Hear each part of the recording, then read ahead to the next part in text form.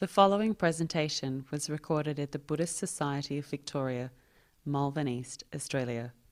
Please visit our website at bsv.net.au.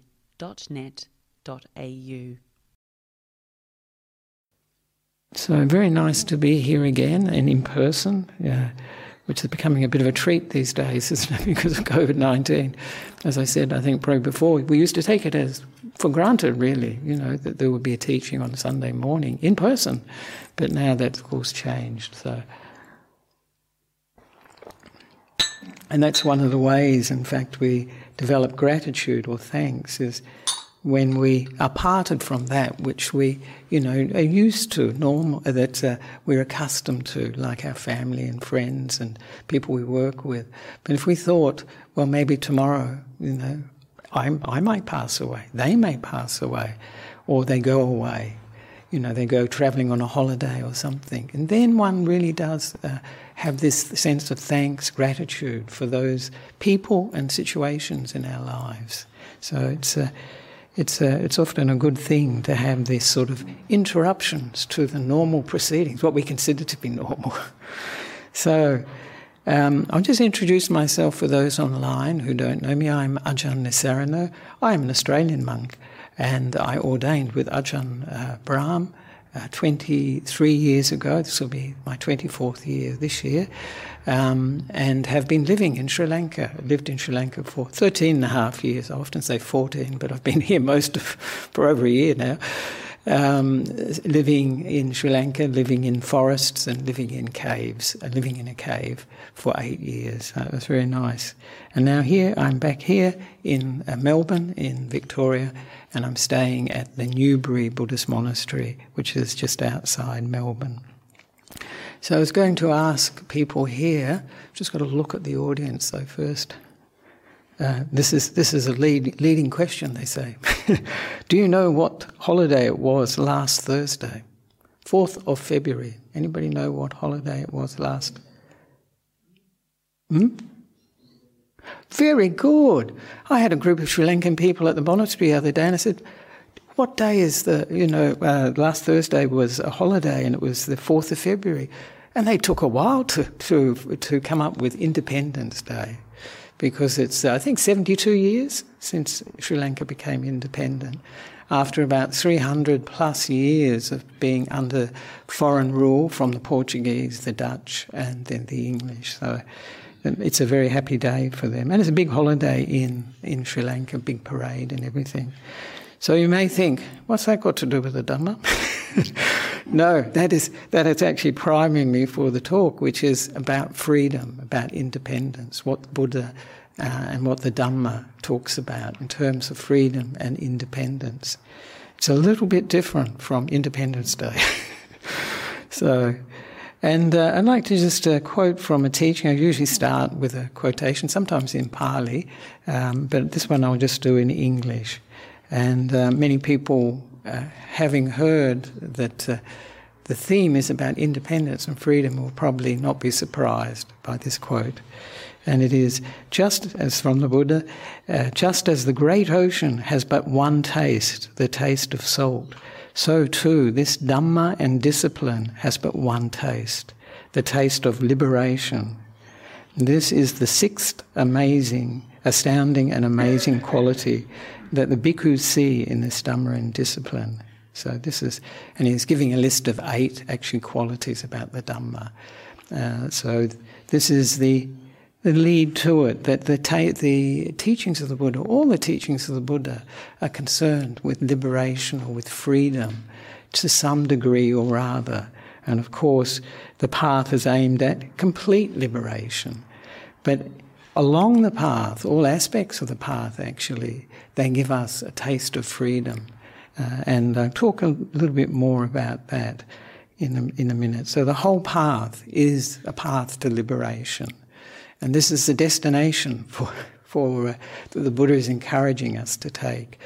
Of course, many people, I think even in traditional Buddhist countries, many people, they say, well, I'm not ready to become enlightened yet, Even though when they pass away, they have on the death notices, they have these little notices they plaster in Sri Lanka on trees and on light poles and so on, saying, Niwan Sua Lebeve Veva, and it means, may you attain Nibbana.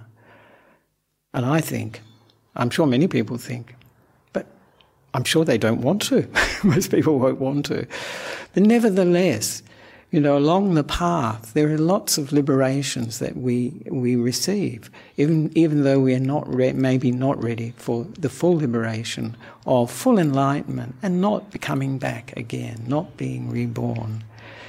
But I'd like to point out too, the important thing about freedom, it's a concept for sure, isn't it? It's an idea, but also it's an emotion too, isn't it?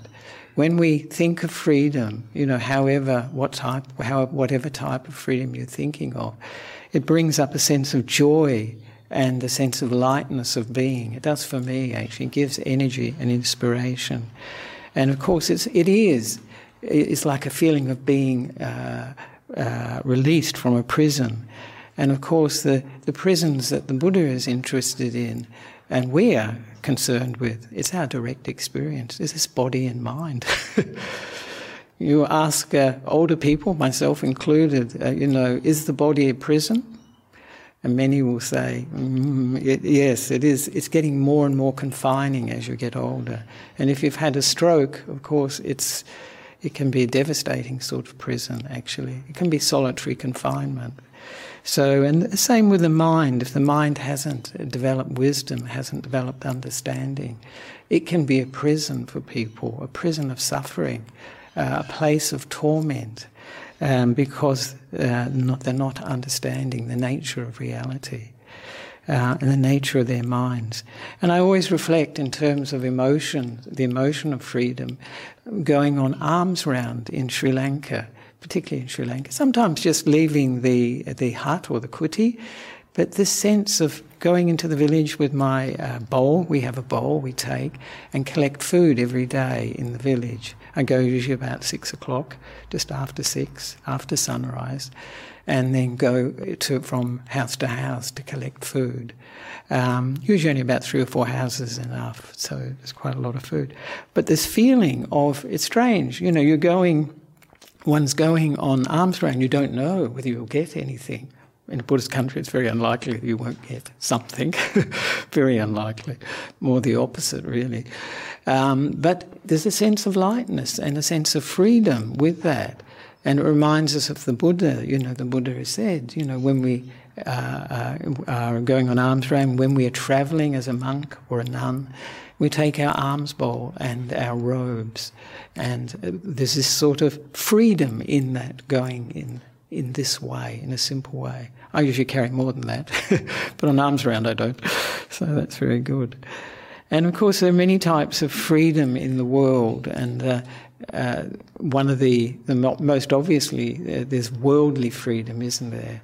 And the Independence Day in Sri Lanka last Thursday was it's a worldly phenomenon. But there's also other freedoms. There's so many freedoms people will talk about. But freedom from our hunger, freedom from thirst. There's the freedom related to all the things that we need as requisites to live, things like shelter. People need shelter, clothing, and medicine. But the Buddha, of course, he didn't neglect these things. There's, of course, these practicalities, these necessities, essential. Otherwise, can't practice. In fact, probably can't live. But he's more interested in the spiritual freedom,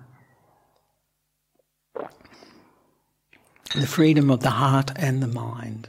And that's the sort of freedom that the Buddha is talking about. And of course, the freedom of the heart and the mind, a very radical one if you take right to enlightenment. That's incredible freedom from all the suffering, all the defilements, all the experiences of impermanence. All this the Buddha is teaching us how to become free of. Whether we want to become free, that's another thing. I don't know if you've seen this, I've seen it, that with a caged bird or a caged animal, if you open the door, often they won't leave. or they take some time before they venture out. And we're the same, actually. We're so familiar with our environment that we feel afraid to venture out. So this is something that's quite natural for us. But of course, I'd like to ask all of us, myself included, are we really free, or are we in prisons of our, not of our own making? You could say it's the making of our conditioning. So that's worth contemplating. Are we really free, or are we in a prison? Most people, they will say, "What are you talking about? I'm not in a prison. I have everything the way I wish, or maybe somewhat the way I wish." So people often won't think like that.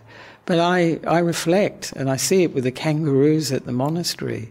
That's much easier to see for us, actually, that these kangaroos, that they're imprisoned in a kangaroo body, in an animal body.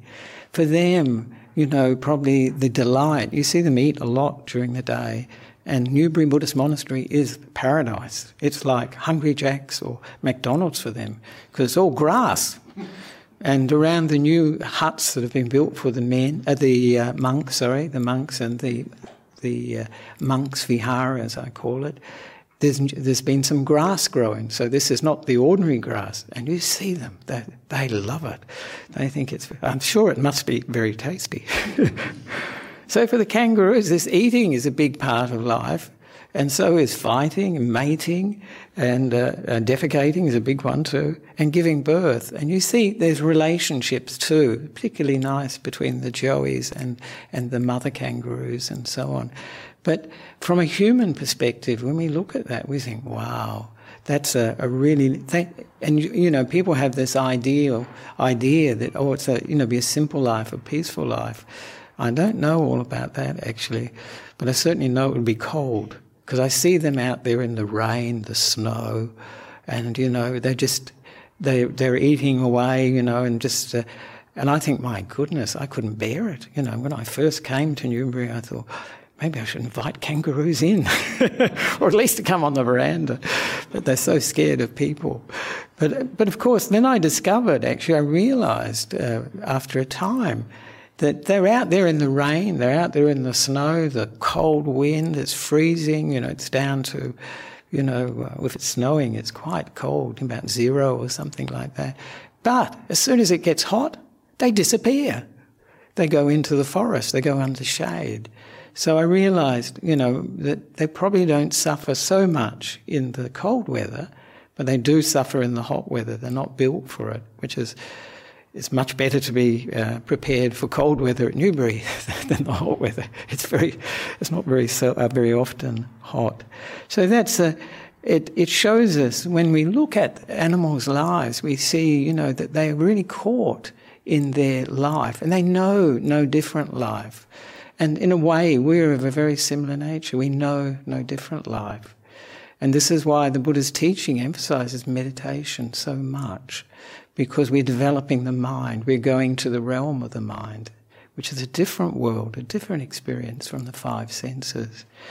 And I know for, talking about animal rebirths and so on, the Buddha has that I call it an extreme simile, because it's such a striking one, that for an animal to become a human being is like a turtle swimming in the 4 great oceans, I think it's the 4 great oceans, and there's a life buoy, a ring, a yoke in the ocean. And this turtle comes up once in every 100 years.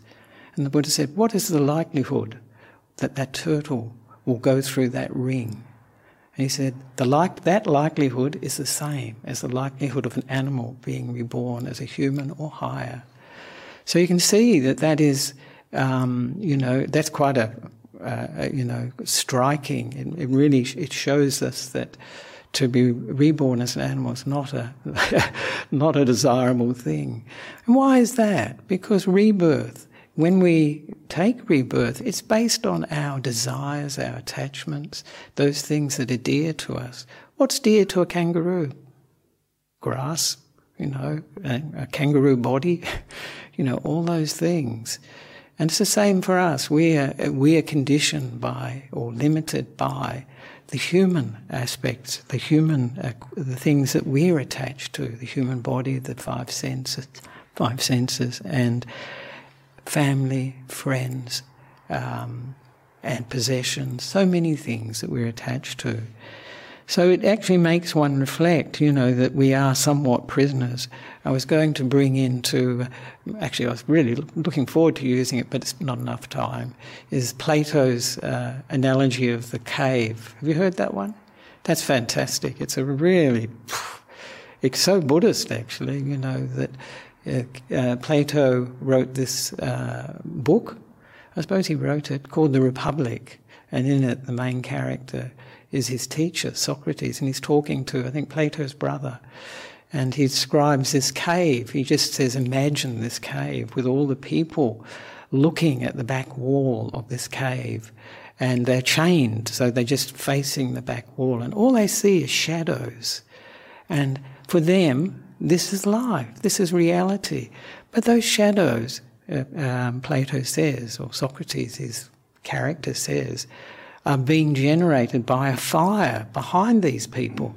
And they have a low wall to hide people who are actually moving objects that are projected, and people, looks like people too, projected on the cave. And so they take this to be as reality. They think this is life, all these things. And then one of them escapes. Well, he doesn't escape. One does escape. And he goes back and he sees the fire, and he becomes blinded by the fire. He becomes terrified by the fire. The light is so bright because of the cave that he returns to the wall because it's familiar. He knows, he's comfortable with the wall. And then, on another occasion, Socrates says, and suppose somebody dragged one of these prisoners from the cave past the fire that's generating all these shadows, once they got past being blinded by all that light, and then up the steep slope to the entrance to the cave, to the exit from the cave. And then they'd see the real world. He said initially they'd be blinded by that light as well. And then after a time they'd realise this is the real world. This is the real world. And then, Socrates says, then they would come back to the cave and tell other people about that experience. And they wouldn't believe it. They wouldn't believe it. And also, Socrates says, and it's quite interesting, because he says, and if somebody tried to drag them out of that cave, off looking at the wall, looking at the shadows, they would probably kill that person. What happened to Socrates? They killed him. He had to take poison because he was charged with corrupting youth with his, a radical way of looking at life and also investigating life, which is very similar to the Buddhist idea of investigation. And so this cave is it's got a lot of interesting symbolism, hasn't it? Because for all of us, what we're seeing, for most of us, what we're seeing are shadows. They're being projected. What are they being projected by? Our conditioning from our society, from all the influences in our life. And we're seeing these shadows on the wall. We're not seeing, and we think this is real, and we get upset about it. We have views. Actually, this is the big thing. We have lots of views about these shadows and so on. And it's only the rare person that turns around or escapes to see the fire. And then, as in Buddhism too, some meditators, they get a glimpse of reality, and it really scares them. So they go back and sit down quietly and try to ignore that experience because they weren't ready for it. And then some meditators actually, I don't know if we'd say they get dragged. That sounds awful, doesn't it? But they do manage to escape from the cave, and through direct experience, because of their meditation, empowering their insight, they see reality. And they actually got a direct experience of no longer the shadows that are on the wall of the back of the cave. And then they come back and tell people, and people, oftentimes I think people can't relate to it actually. They think, maybe he's been meditating too long, or she's been meditating too long. maybe they should go back to a cave. I lived in a cave for 8 years, so it was a bit different from this cave that Plato talked about. So it's got lots of levels. And for me, I think many of you too, immediately you hear of the shadows on the back wall of the cave. What do you think of? What do I think of? Television, the internet, the smartphone, the radio, all these things. It's just like shadows. And wow, do we take that for real? Do we jump up and down when we see a post that we don't like? You know, we hear words that we don't like. We see pictures that we don't like. And this is what I thought when I think of Plato's image of the cave. I think it's a really good image, and it fits Buddhism so well. And of course, the cave is quite a dark place. The shadows are dark. What do you think the darkness is? What does it symbolise? Absolutely, I think it has to be. And the light, you know, when they're blinded by the light or the fire and then they're blinded by the light outside the cave, what do you think that is? Wisdom, yeah. It's seeing things as they truly are, which is very Buddhist, isn't it? So you can read into it a very Buddhist message. I think it's quite a brilliant image that Plato, probably his teacher Socrates, actually first taught, and very interesting, can be used for a metaphor for our lives. So it's very sobering to think we may be in caves just looking at shadows. But for an enlightened person like the Buddha and enlightened monks and nuns, that would be the case. We see that people are fighting these shadow images. And what are the things that are trapping us, not allowing us to discover freedom? And this is where the Buddha's teachings really lead to liberation, lead to freedom. And of course, what is the main thing that the Buddha is liberating us from? Is suffering, isn't it? Is suffering. And that is what the whole teaching's aimed at. You know, the Buddha says that he teaches suffering and the end of suffering to reach. You know, so this is the aim of the Buddha. But that suffering comes from a number of things. I think everybody can relate to this because where's the main suffering coming from in our lives? Don't say him or her or the neighbour, or people will say things like that, won't they? Very good. Yeah, craving. It's coming from our defilements, isn't it? It has to be. You know, that's a very big sense of where our suffering comes from, is from the defilements. Of course, it comes from twofold, isn't it? Because these defilements, they really torture us. You know, what are the things that are torturing us? Desire, aversion and delusion. They sound pretty innocent words, but in practice they are really torturing us. As you just mentioned, craving. And craving is a particular great torture of us. You know, the desire, wanting. That really can cause us a lot of suffering. So I'd just like to talk a little bit about the defilements, because that's what... I've got time, yes. That is what is the liberation, big part of liberation is about. Even for the fully enlightened one, it is complete liberation from the defilements, permanent. That's an important aspect of their enlightenment or awakening. But when you think of, for instance, desire, you know, desire we call...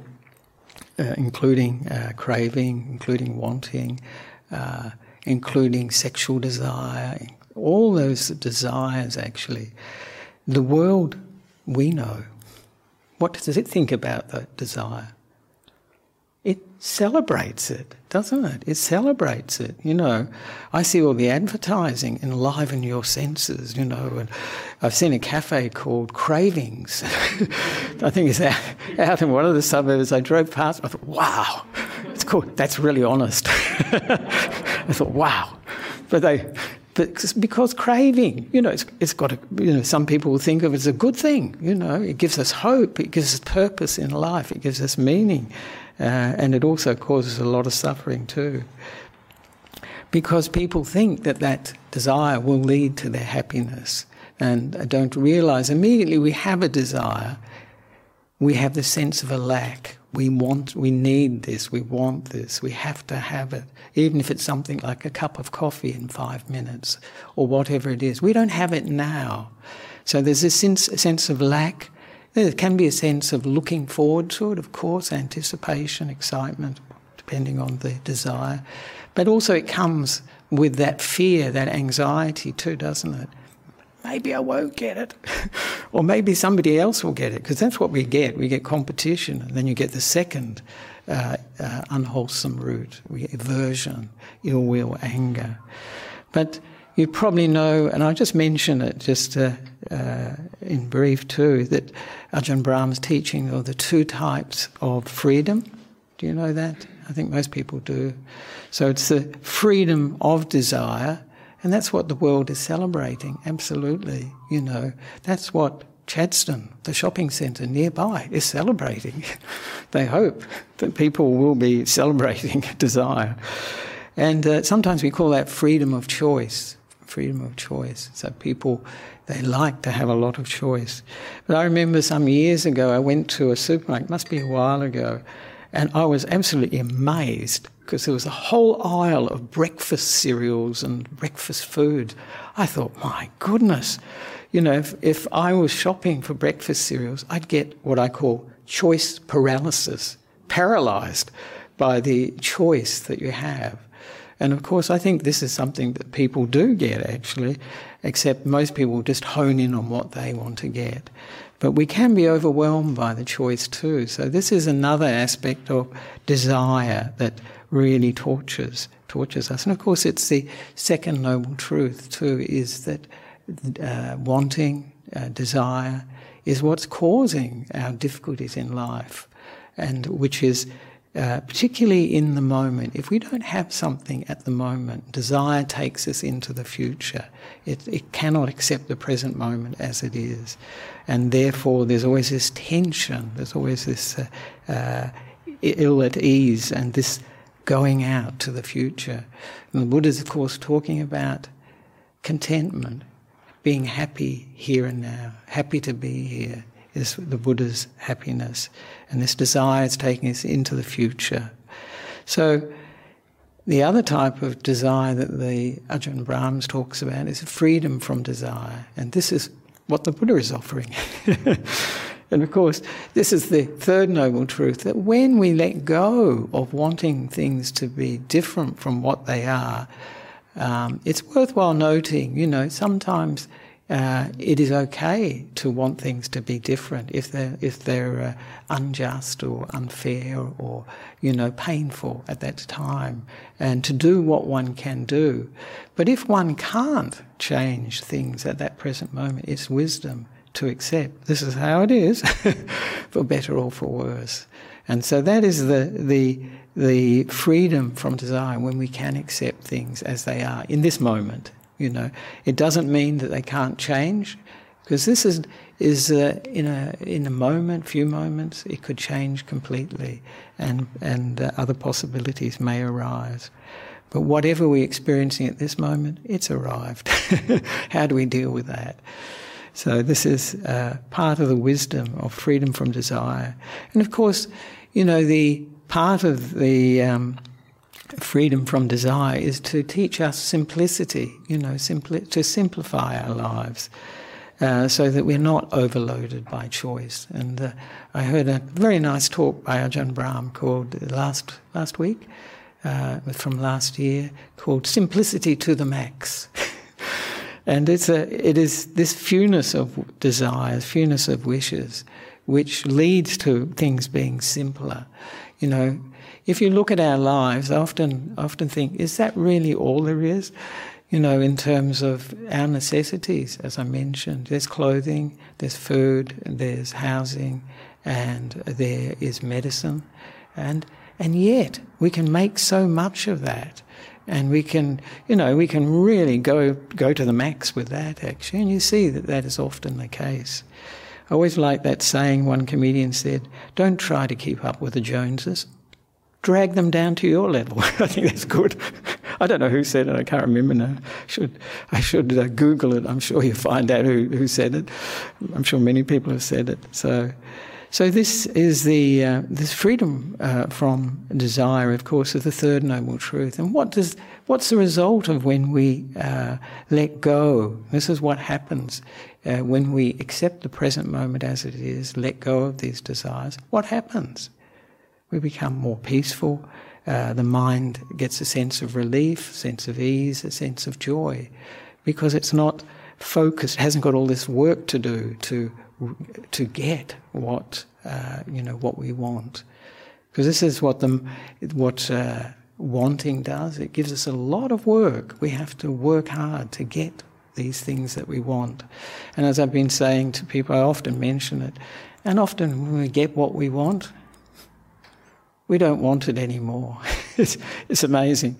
And I often mention that one of the sages in America used that as a song. And, when you get what you want, you don't want it anymore. Do you know who it was? I've used it before, so many people must know. This great sage, wisdom, Marilyn Monroe. I don't think she listened to the song. She sang it, but she didn't listen to it. So it's very...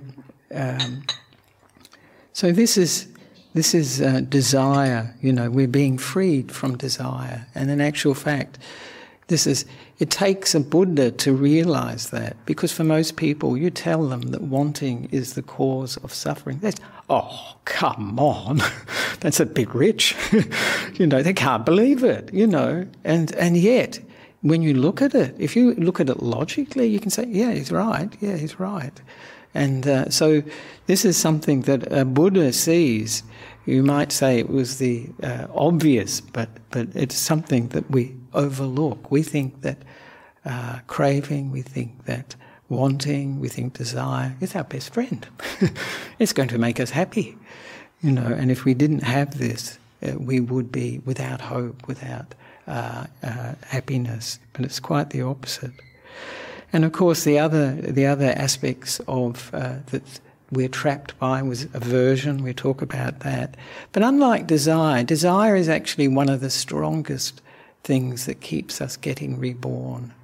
The desire to be reunited with those things that we liked from this life, provided we've got the good karma to be reborn in a similar situation. So this is actually, I call it the taproot of samsara. It's what keeps us coming back again and again. And the other defilements, actually aversion particularly, can relate to this very much. When we don't get what we want, we can get very averse, angry, upset. And it's so obvious that this is a suffering, and the Buddha is teaching us ways to deal with this, to free us from the suffering of aversion. So what do people think is the main way the Buddha teaches to be free of aversion, to be liberated from it? Loving kindness? Yes, loving kindness. Thanks, Ken. That's loving kindness, exactly. Because loving kindness makes the mind, it's a peaceful, it's a happy state of mind, a kind state of mind, a friendly state of mind. But I always say to people, if we are upset or angry with a person, a situation, I was going to say even with ourselves, I don't know how, yes, maybe, the person who needs loving kindness first is ourselves. If we are angry with our neighbour or our partner, we need the loving kindness. Our partner may not be upset, the neighbour may not be upset, so we need it. And so it changes the mind when we develop some loving kindness, some friendliness for ourselves, realising being a best friend for ourselves, so that a best friend doesn't want to see their friend suffering and unhappy and really upset. So this bringing loving kindness, bringing friendliness to ourselves is a very good way to deal with that anger and that aversion, that ill will in the mind. And to then once the mind has changed, is much more positive. Then it's possible to interact with the other person in a better way. So this is, and I like, there's a nice, probably many of you know it, Ira Paker told me, this is years old, she said, I saw a fake Buddha quote. I have a person in Sri Lanka who sends me all these videos of fake Buddha quotes. I can't believe it. Some of them are quite good. This one I liked, because it said that holding on to anger and resentment is like drinking poison and expecting the other person to die. They might not even know. So when we get angry or we get upset, if we think, I'm drinking poison, then that may help us actually to let go of it.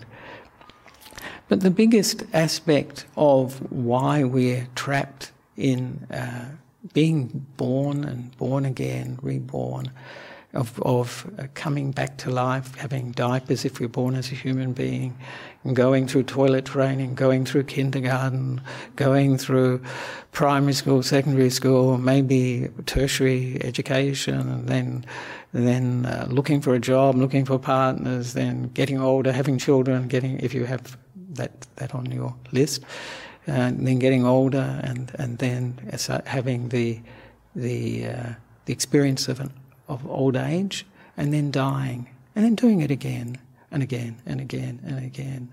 So this is what we're really trapped in. And has anybody seen, I've never come across anybody that's seen this movie, I haven't seen it either, Groundhog Day. Have you heard it? And this person is stuck on repeating one day. And that's just so Buddhist. I thought, wow, that's like, repeat. We're stuck on repeat, life after life after life. For us, most people don't know that they had a life before, so then that's not so meaningful for them. Perhaps they think, well, maybe not.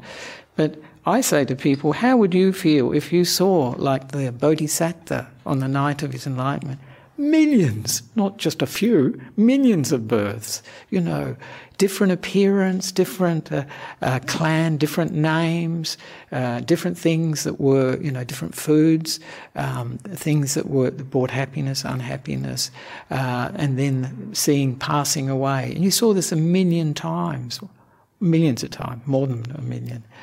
Wow, that would be incredible. That would really make you think, as I say to people, in Sinhala I say, wadi. Wadi means too much, too much. You would say, I don't want to do this again. Let's not do this again. But more than that, what says this is too much, that I don't want to do this again, is really the mind. Because it's the mind at this deeper level of our awareness. Once it realises this is a hopeless case, it never will be what I want. What do we want? Perfect happiness. We want permanence, actually. We want permanent happiness. We want a permanent self. And when someone has seen millions of lives, they've seen all of this is not on offer and never will be. And so then the mind can let go and not be reborn. But for most of us, that is not the option. And where this is coming from, of course, is delusion. This is the third unwholesome root. So we have desire, we have aversion, and delusion. So the Buddha is freeing us from delusion as well. He's giving us information about right view, the nature of reality. This is the first factor of the Noble Eightfold Path, is samadhi, right view. And this is invaluable because this is giving us a perspective of reality. It's not our reality, it's the Buddha's reality.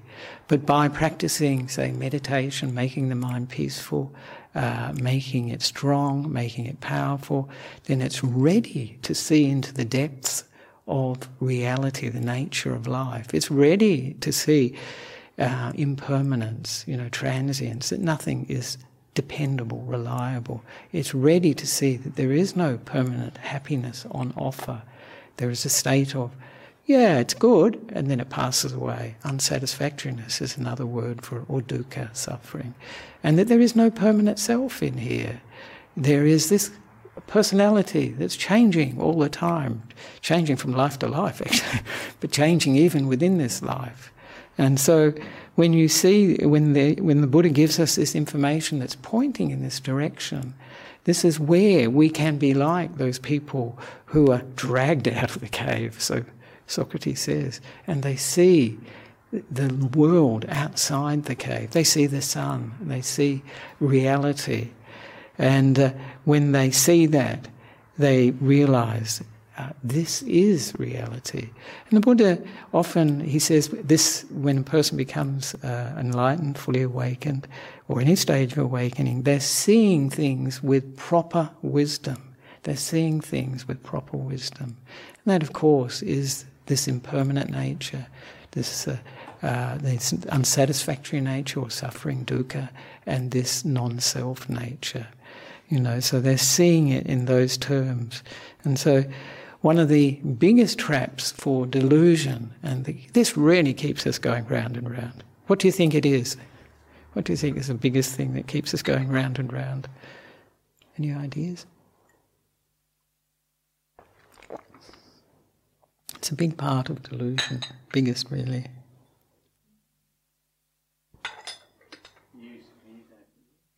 Yeah, views and opinions for sure, yeah, that is. But it's driven by something else actually. Ego is driving us from life to life. Ego is attaching to things that we take as very dear and so important that we want to be back united with in a future life. So this is what is really driving delusion. The Buddha also mentioned, that delusion is looking for permanence. What is impermanent can't be permanent. Looking for happiness in what cannot be permanently happy, and looking for a permanent self in what isn't a permanent self. It's a changing scenario. I always say we are like works in progress. We're changing all the time. So this is the very important area that a Buddha gives. He gives the understanding, the right understanding, sometimes called right view, that allows us to develop the path, allows us to develop the insights that will liberate us. And also at the same time, of course, it's helping us reduce, it's giving the perspective how to reduce our defilements as well. So it's a twofold practice, really.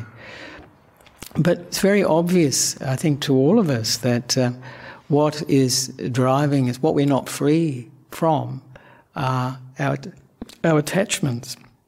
I think that's pretty obvious, isn't it? And for the Buddha, he talks about 4 attachments, 4 areas that we're attached in. And the first one, of course, is to sensory experience, sensory desire, and this includes, that sounds a bit abstract. This includes, our partners, our families, our friends, our possessions, all those things that we find enjoyable, dear to us. The sights we like, the smells we like, the food we like, the videos we like, the movies we like, the whatever we like. These things are a real attachment that, you can see it in a way, just from day to day. Many people, they get up in the morning and they have to have, what do they have to have? First thing, as soon as possible? Coffee, exactly. Exactly. This is driving us from day to day. So you can imagine from life to life. I mean, it sounds a bit much, doesn't it, to say, I'm getting reborn so I can have an espresso or cappuccino. But it's partially true. No, I'm sure there are other things other attachments that are probably more dear to one. So these attachments to, our experience of seeing, hearing, smelling, tasting and touching are really what catches us, what we get stuck with, what we attach to. And there's a nice, I was reading some nice suttas where the Buddha talked about he was saying the sense objects are like a confinement for the mind. And it's confinement for the mind because of the desire that's attached to pleasant sensory experience, whatever that be. And what he said was the release from that confinement. That's like prison, isn't it? Like a trap or prison. He's got lots of different versions, I think, lots of different answers, but The answer is deep meditation, the dhyanas and the immaterial attainments, and the cessation of perception and feeling. He said these are all releases from the confinement of the sense objects, because in deep meditation, senses turn off.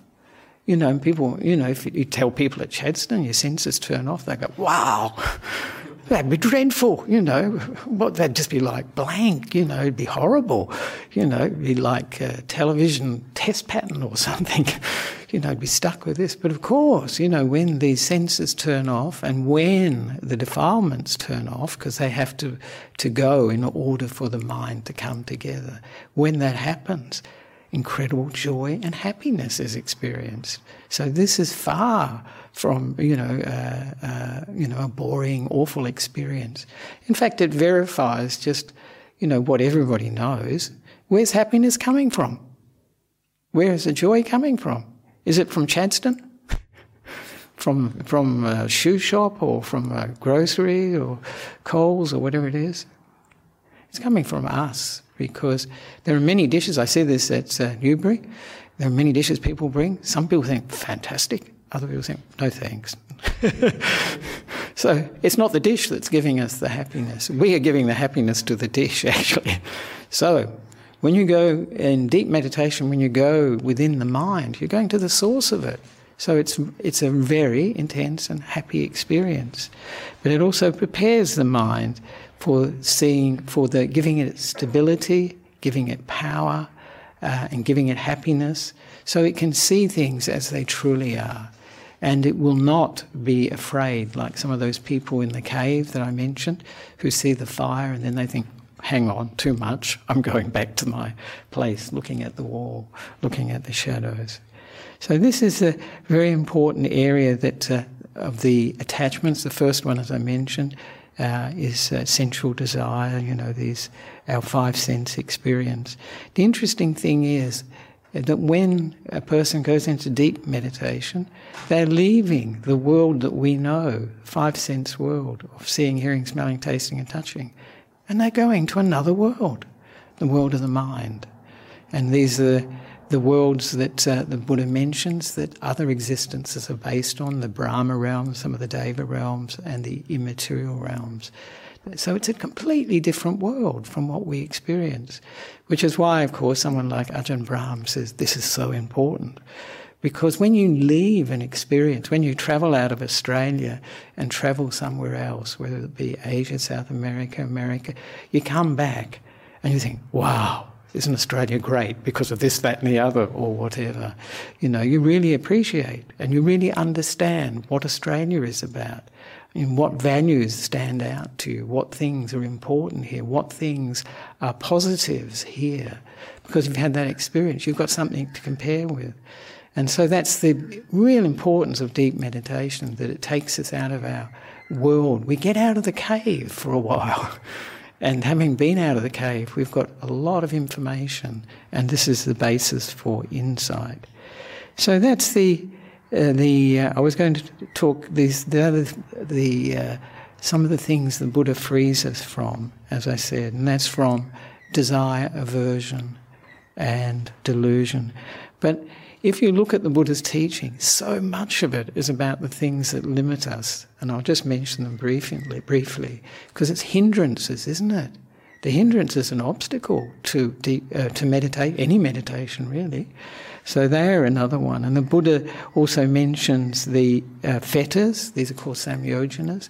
And they fetter us. They're like handcuffs or chains that chain us to being reborn again and again. And he talks about those in a lot of details.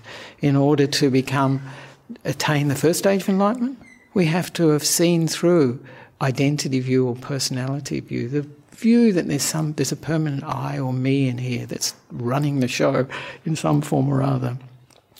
And so these fetters are another example of what the Buddha is actually liberating us from.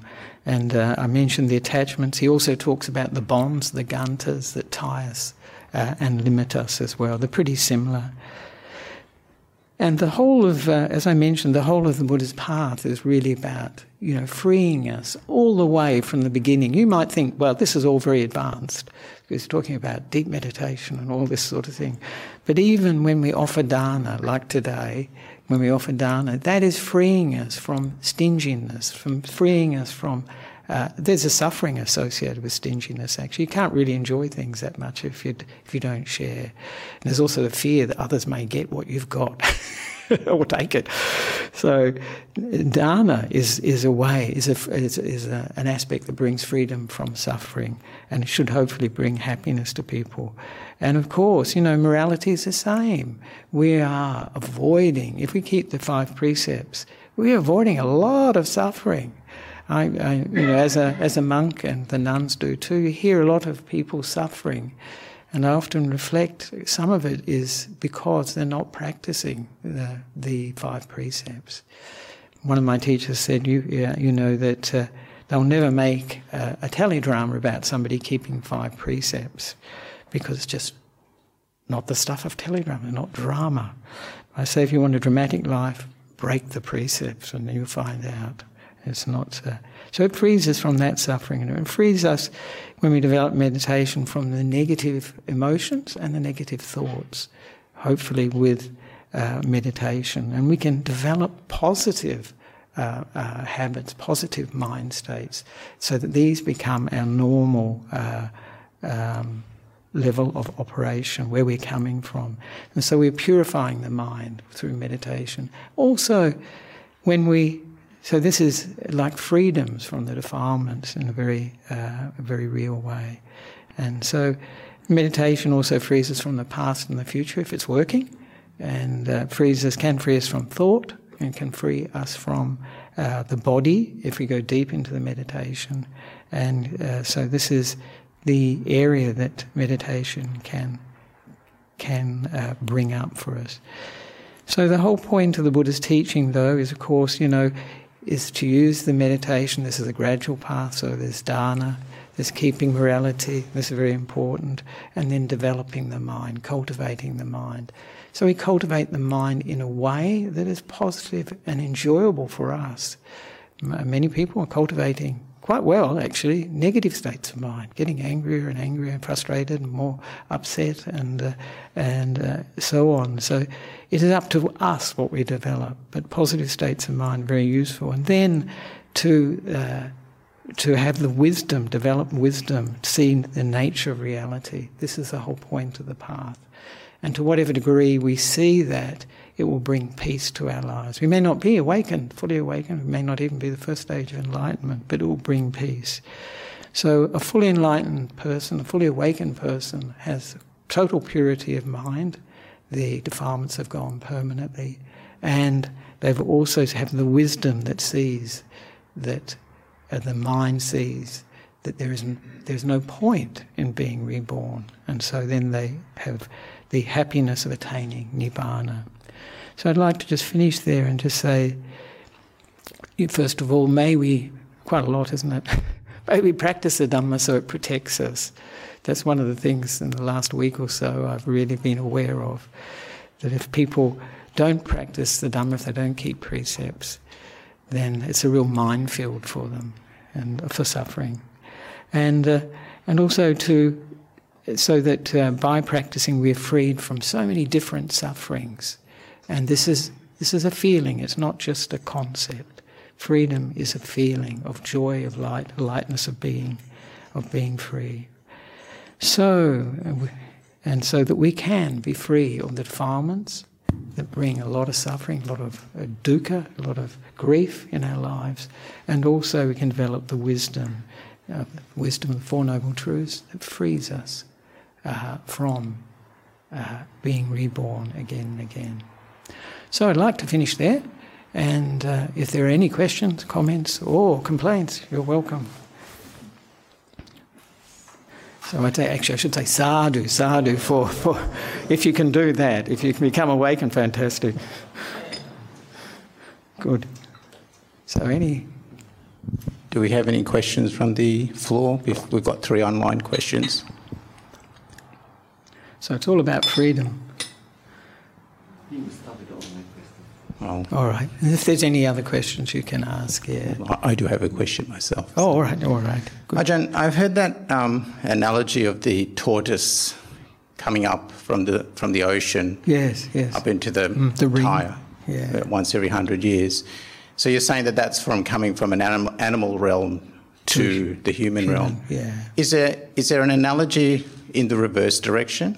Like how right. how easy is it for us to get down to the animal realm, or how hard? Well, I think it's quite easy, actually, depending on our behaviour, isn't it, really? Because all these realms of rebirth, all the possibilities for rebirth are based on, predicated by our mind states, the mind states we've developed. And if we've developed quite a rough mind state, if we've developed a lot of harming or developed a lot of lust, sexual desire, these things, they will fit. The mind state that we develop then will fit into an animal realm. And I think you can see quite a few people are heading in that direction, actually, because of those mind states, but also because of attachment. Somebody told me, and I think it's something worthwhile to watch out for, because we can get attached to our pets. They get attached to us. We can get attached to our pets. But it's also possible, and I've heard a Thai meditation monk who went to America who was warning people, watch out for your attachment to your dog or your cat, because then the mind can want to go there. Then the mind can want to be reborn there, to be with Fifi or whatever the name of the animal is. But I also think, conversely, animals that live with humans may have the opportunity to take a human rebirth because there is that attachment to human beings. So our minds, tend to, of course, rebirth based on our actions, and that's called, Buddha said, that's like a field. Consciousness, that's like the seed. And the thing that waters that seed in the field it will be reborn in, whatever realm it will be, is our desire, our wanting. But that is, and where we're reborn will be determined by our karma, the sorts of mind states we've developed, the sorts of positive or negative actions, speech, mind states we've developed. So it's quite easy to go down, I think, but very hard to come up. Yeah. Ajahn, one question. Right. Yes, Ranji. Good morning, Ajahn. Good morning. A question related to that question which was just asked. Just came to my mind, so thought of asking you. The question is this. Is there any clear-cut or clearly defined way that guarantees that after rebirth a person gets a human birth again? Oh, right. Is there any guarantee? Only a human birth. Human rebirth, yes. Yes, there is. There is one guaranteed way to get a human rebirth, or better. The better is the problem, because if we get born in the Deva realm, then again the chance of doing the practice will be reduced. So is there any clear-cut way of getting reborn as a human only? Yes.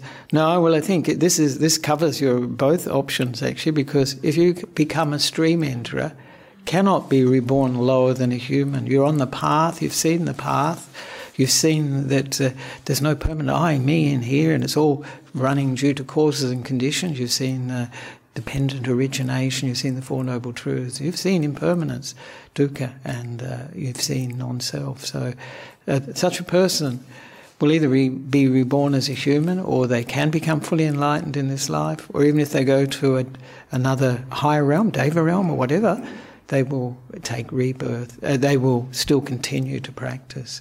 So that's the best insurance policy for us, actually.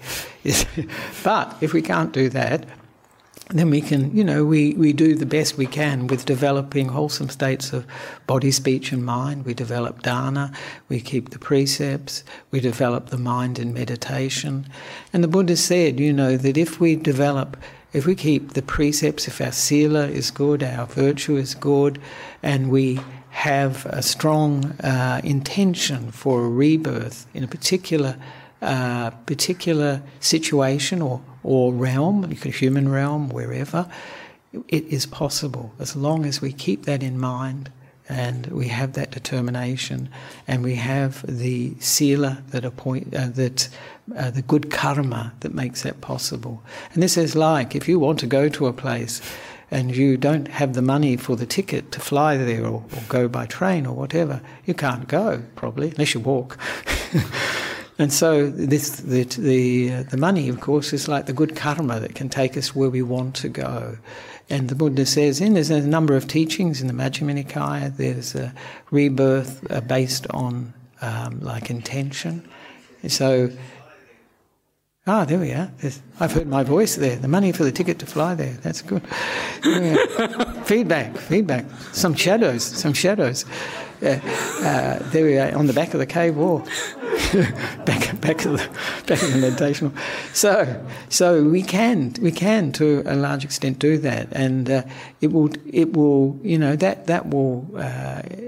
it's possible for us to determine our rebirth. So it can come back as a human being. So that's. But less than a stream enterer, it's not a surety of coming back as a human being. No, that's the guarantee. If you're a stream enterer, it's not possible to be reborn lower than a human being, and maximum of another 7 lives. So. But less than a stream enterer, every possibility is there to be reborn as anything. Sorry? Less than a stream enterer, because if somebody doesn't become a stream enterer. If somebody doesn't become a stream enterer, then all the possibilities are available for rebirth, yes, in a way. They are, but if you develop the virtue, the morality, the precepts, and if you develop dana, and you develop the precepts, of course, developing body actions and speech, and if we develop the mind too in wholesome states, we're pretty assured, because that's where the mind will tend to go. We'll go to rebirth is a stationing of consciousness, they call it. It's a very, very nice term that Ajahn Brahmani uses, vinyana tittis. He said, vinyana tittis. This is where consciousness is stationed, and it's stationed in this life. We're working out our rebirth by the sorts of mind states we develop here in this life, and that's where we'll tend to go on the basis of that. So, Rajiv, no problem. Thank you. Yes. Can I ask one on that too? Oh, I think we've got to finish soon. Yes. Nice to see you. Yeah, good to see you. Ajahn, thanks for the talk. Yeah. As I hear about the rebirths and the possible decline to animal realm, it brings up a bit of anxiety and guilt for me. Yes. It takes me back to maybe prior to taking the precepts. Yeah. And I imagine I'm not the only one, when you hear about the possibilities that could be after this life. Yes. So I just wonder, what do you recommend in dealing with those states of mind that might arise when you hear the reality of the Dhamma, of what's possible? Yes. Yeah, no, that's interesting. I know when my mother, she used to listen to Buddhist talks and she heard that, she said, dear, that's not possible. She had an idea that you couldn't possibly be reborn as an animal if you're a human being. She didn't want it. But unfortunately, she was very attached to her dog. So I thought, I don't know. Anyway, so yes, I think it can bring up, and for some people too, when they hear about these different realms, they think, this is very similar to, a bit similar to Christianity, isn't it? But it's only when you talk about heaven and hell, because the Buddhist idea of different realms encompasses quite a few different other realms, like the animal realm can be reborn in, and also the ghost realm, and also there are other realms too, the Deva realms, the Brahma realms, and so on, all these other positive ones. So it does give a range. But the idea of it is not to create anxiety for us. It's to really, they use the term samvega, to give us energy really to avoid that, just to think, I don't want to go that way, I don't want to do that.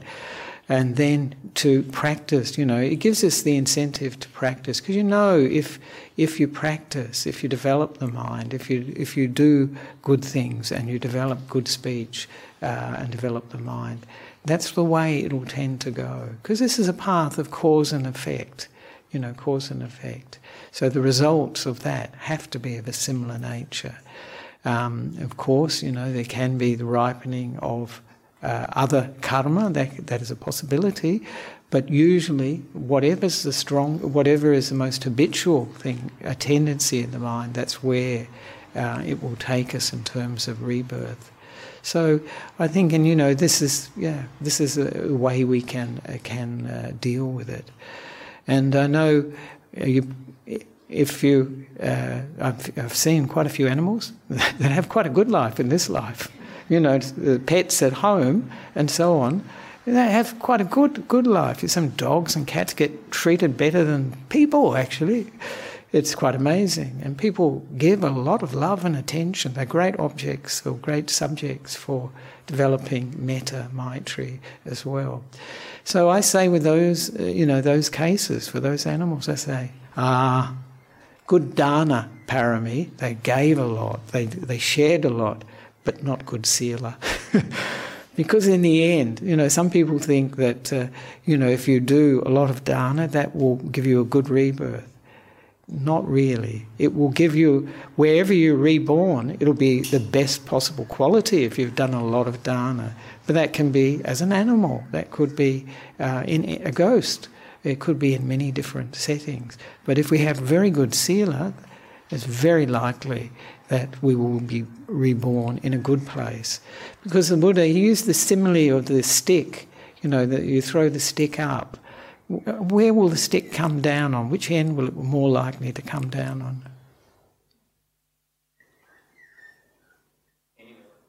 No. It's going to have one end or the other. One end or the end, vertically. Yeah, if you throw it up and it'll come down on the heaviest end of the stick. So if the stick is like all the karma we've made, all that good karma we've made, that will be the tendency that will take us to a good destination.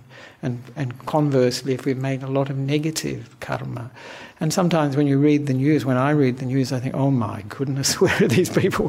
Where are they headed to? Because I think, good grief, this is not going to be good. But that's it. So that's what I would say, to take confidence in the fact, if you're practicing, to use that teaching that the Dhamma protects the practitioner, the Dhamma practitioner. The Dhamma protects, and it does. Because as I said, when you do counselling, and I think any of the people here who do counselling of whatever form, I notice that if people are not keeping the 5 precepts, usually that's when you get a lot of problems actually with, life and partners and families and all sorts of things, work and so forth. So this is our insurance policy really, is keeping practice, and that will protect us. Yes, there we are, just quickly, because it's now 27 past, so... Okay, the first question it's here. It's a rainy day though. My desire to be accepted by others has been tormenting me. Yes. Is this desire, in quotes, is the desire justified by the Buddha because he talks about the importance of Sangha? Do I have to be liked by others? Right. Yes, if we desire others, if we want others to like us, it's definitely setting ourselves up for suffering, because it's not possible that everyone will like us. And sometimes we don't even like ourselves. so this is not possible. It's asking from life what it can't give, that everybody will like us. But it's very worthwhile to investigate an idea like that, that everybody should like me, and just ask, is this sort of true? Is it really true that everybody should like me? Of course, then you can ask yourself, how do I feel when I ask, when I think that everybody should like me? And of course you feel terrible. You're not measuring up, you judge yourself, or you feel, feel a great deal of unhappiness, you've disappointed people, you think, and so on. And then, of course, then the next question is, well, how would I feel if I never thought this, that I had to be liked by everybody? Fantastic. I would... then the next question you could ask yourself too in that is, turn it around. This is from Byron Katie, she uses these questions, and she said, and you say, well, I have to like everyone. Do I have to like everyone? And the person who's asking this can tell straight away, it's not possible. I don't like everybody. So why should everybody like me? But even if we don't like people, we can still be friendly with them. And this is a big difference, you know. And sometimes when we say loving kindness, it sounds like we have to love the person. But I know quite a few people saying, no, if we're friendly to them, that is enough. And that's true. We cannot be liked by everybody, and we don't like everybody. So when we see that, but very good for this person to investigate it and to really check up if this is really true. Because some of these thinking, some of these thoughts we have, they give us a lot of suffering in our lives because they're just completely out of keeping with reality. Reality is not even the Buddha. Not everybody liked the Buddha. He was pretty good. He was a marvellous person, a unique person, incredible teacher, a lot of metta, a lot of maitri, a lot of loving kindness. And yet, people didn't like him for various reasons. So I'd say to you, don't ask from life what it can't give. There's another Ajahn Brahm quote.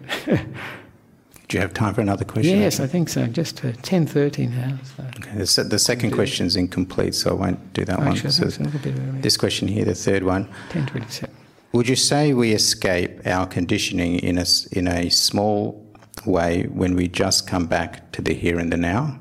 Yeah, for sure. I didn't get an opportunity to say that. You know, when we are in the present moment, we are letting go. And if we do it very well, and we let go of the past and the future, we're letting go of how we've defined ourselves. That's how we usually define ourselves, from the past. You know, we think of ourselves, you know, in terms of what went well, what didn't go well, etc. You know, so yes, when we're in the present moment, we have freedom from the past, but also, if we're very much in the present moment, freedom from the future too. The anxiety that can come up, or the excitement that can come up about what's going to happen.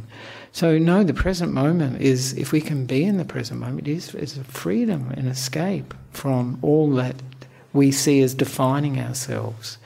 And in actual fact, you know, it hinges on the idea that there's a person, there's a me here that is, you know, like this, like that. And I define myself in terms of what happened in the past. But in actual fact, in the Buddha's teaching, we are works in progress. This character, this personality, change the conditioning, can change the inputs, and this can change too. You know, so it's not allowing us our full potential. We're being confined, we're being imprisoned by the past.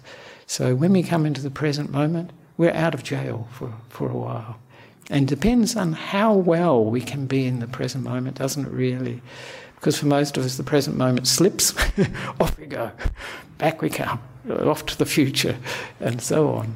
And that's natural, because this is what the mind has been preoccupied with, so it comes up, doesn't it? Yeah, it's a habit.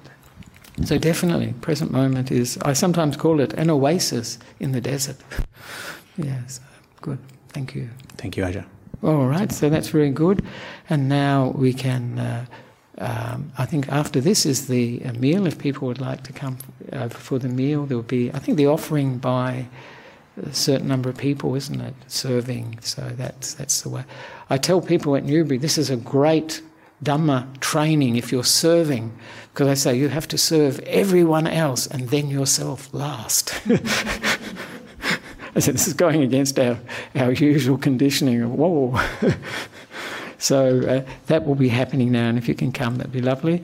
And so now we can pay respects to the Buddha, Dhamma and Sangha, if you wish, and end the meeting here. Thank you very much for coming this morning, and may you soon be free out of the cave. Oh, there we are.